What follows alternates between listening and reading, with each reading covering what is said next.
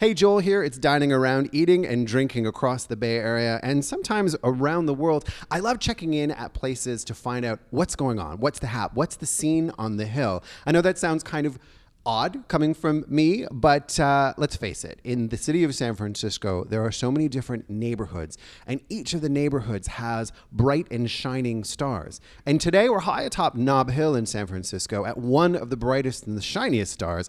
We are at the Ritz Carlton San Francisco at 600 Stockton Street, and we're speaking with Michael Rotondo. He is the executive chef of Parallel37. Chef Rotondo, thanks for having us at your restaurant. Hey, Joel. Good to see you. Good to see you. Are you saying that because it's going to be a full moon today? Shining stars? Well, come on. No. This is one of these places that when you read about the history of San Francisco and you know all of the ancient stuff and you come forward and you say, hold it, there's this big, beautiful hotel, this much lauded kitchen and dining room as well. And seeing the succession of chefs who have participated in it, it's really inspiring. And you are, of course, the latest star in this succession of chefs. Let's talk about your taking over. I know this is a couple of years ago, but Parallel37, the cuisine and the dining here at the Ritz Carlton.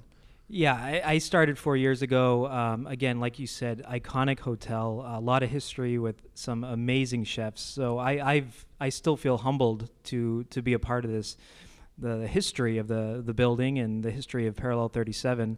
And we've really just evolved this restaurant into a exciting, fun, stomping ground for just beautiful food and wine experiences throughout the city. And what we're going to feature with our partnership with Jean Charles and these amazing wine dinners that we have in store. The team and myself are very excited. Well, let's talk about that. Like Jean Charles, you mentioned Jean Charles. He's referring to, of course, Jean Charles Boisset, who is. I can't call him the king of sparkles, but he certainly is a sparkling king. He has interests in a number of different places. Those of you in Canada, you'll know Cache de la Fâche and Neige, but here in California, there's Deloche, there's Buena Vista, there's Raymond's, and his own JCB line, and I know that there are others as well. But you're working with him. He has a sparkling bar here, a bubble lounge here in the Ritz-Carlton. He does. He is right adjacent to our lobby in the main part of the hotel. It opened up over a year ago.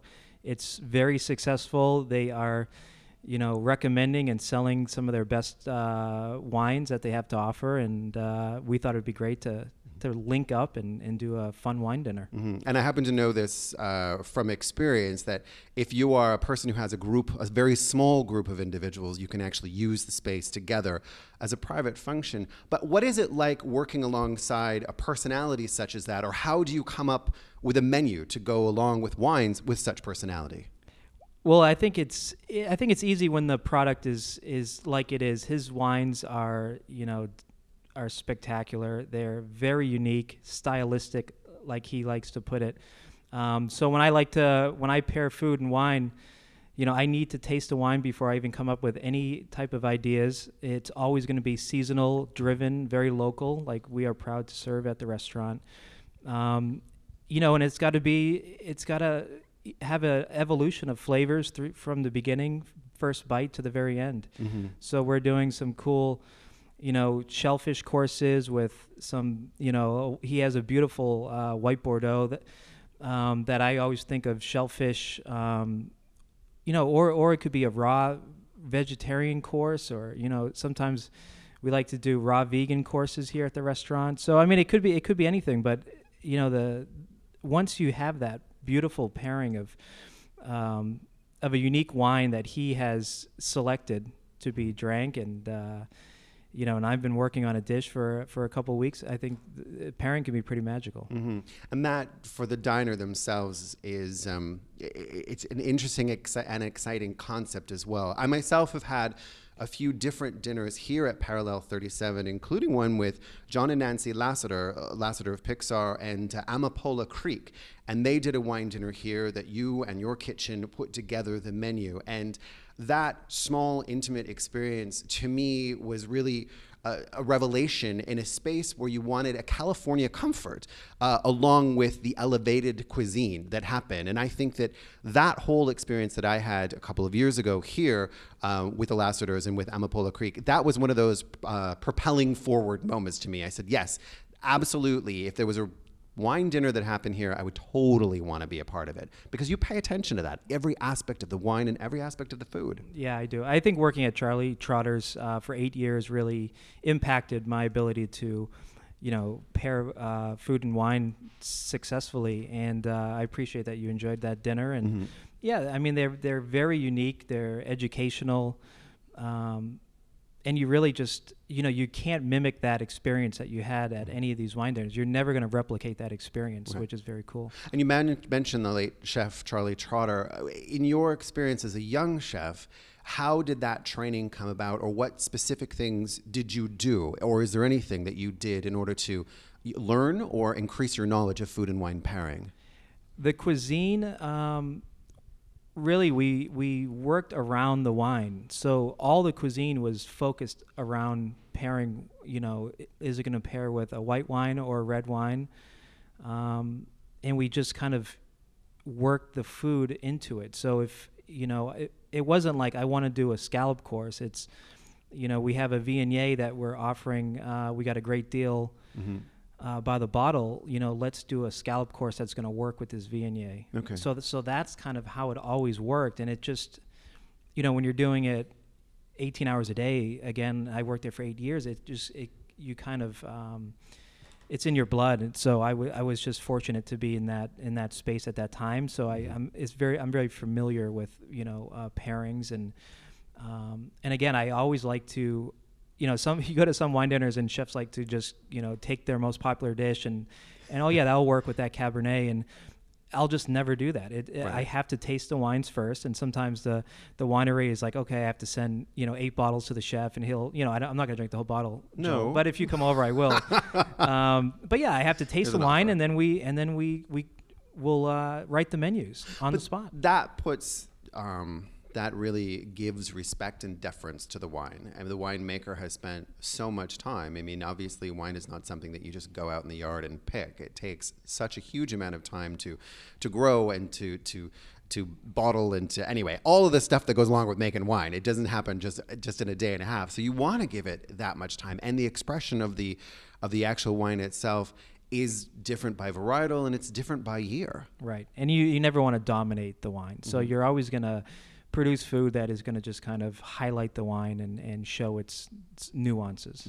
Now, I asked you a little bit about the food and wine pairing with Chef Charlie Trotter.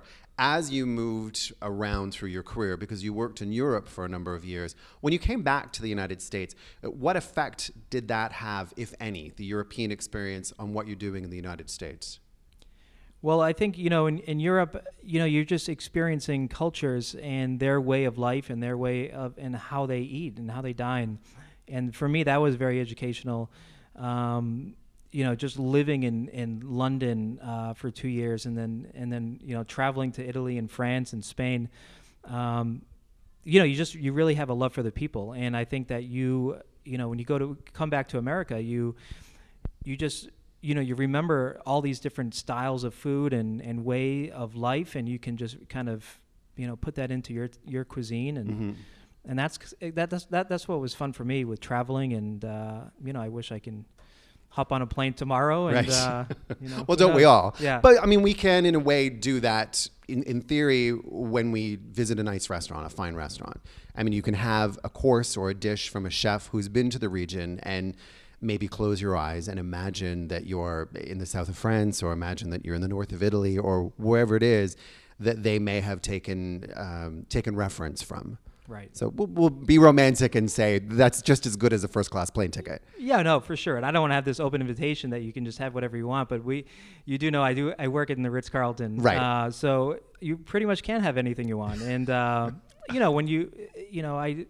I have an affinity to cook food from the southern part of Italy, and then I love Japanese food, so I love raw seafood and Japanese cuisine. So when you have the ability to, create dishes that are mimic almost exactly how the cuisine should be, it's great for guests, our hotel guests and locals alike. Right, and those people who are visiting, of course, from across the country and around the world, they get to experience the best that California has to offer right here in your kitchen. Exactly. Yeah. And that's why I love this area. And Farmers markets constantly, and You know, we get the first of all the seasonal produce before anyone else gets it, and we're lucky. And the visitor has to smile and say, "Thanks so much. Can I get it in Cleveland?" And you're like, "Not yet. No. Yet, yeah. And wait a month."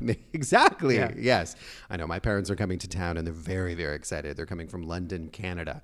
And they're like, "I'm so happy. We're not going to have to eat Brussels sprouts every single day and cauliflower that has been shipped in." Yeah. Sorry, Mom and Dad. Michael, thank you so much for having us. It's a pleasure, Joel. I appreciate it. Chef Michael Rotondo, the restaurant's Parallel 37 at the Ritz Carlton in San Francisco, 600 Stockton Street. The Ritz Carlton really is a part of the community. I say that from experience. I've attended and participated in benefit dinners for the James Beard Foundation, for a number of other local and national charities, the Tibetan Aid Foundation. They've done events here as well, and also food runners. There was an event that the Ritz Carlton San Francisco put on about a week or so ago for Mary Risley's charity Food Runners, which is enormously important for lots of individuals here. So if you're listening around, in any other part of the country, you might not know who she is or what that is.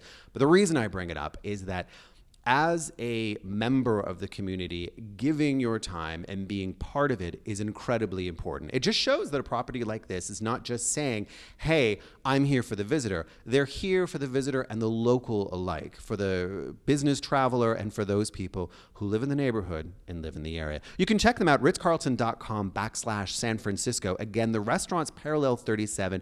Make a dinner reservation, Chef Michael Rotondo. I'll make sure that we pop up tweet and Instagram information about the Jean Charles Boisset dinner, that if you haven't had a ticket, maybe in the future you'll be able to get a seat at another one. I'm Joel. More food, wine, and travel next time on Dining Around.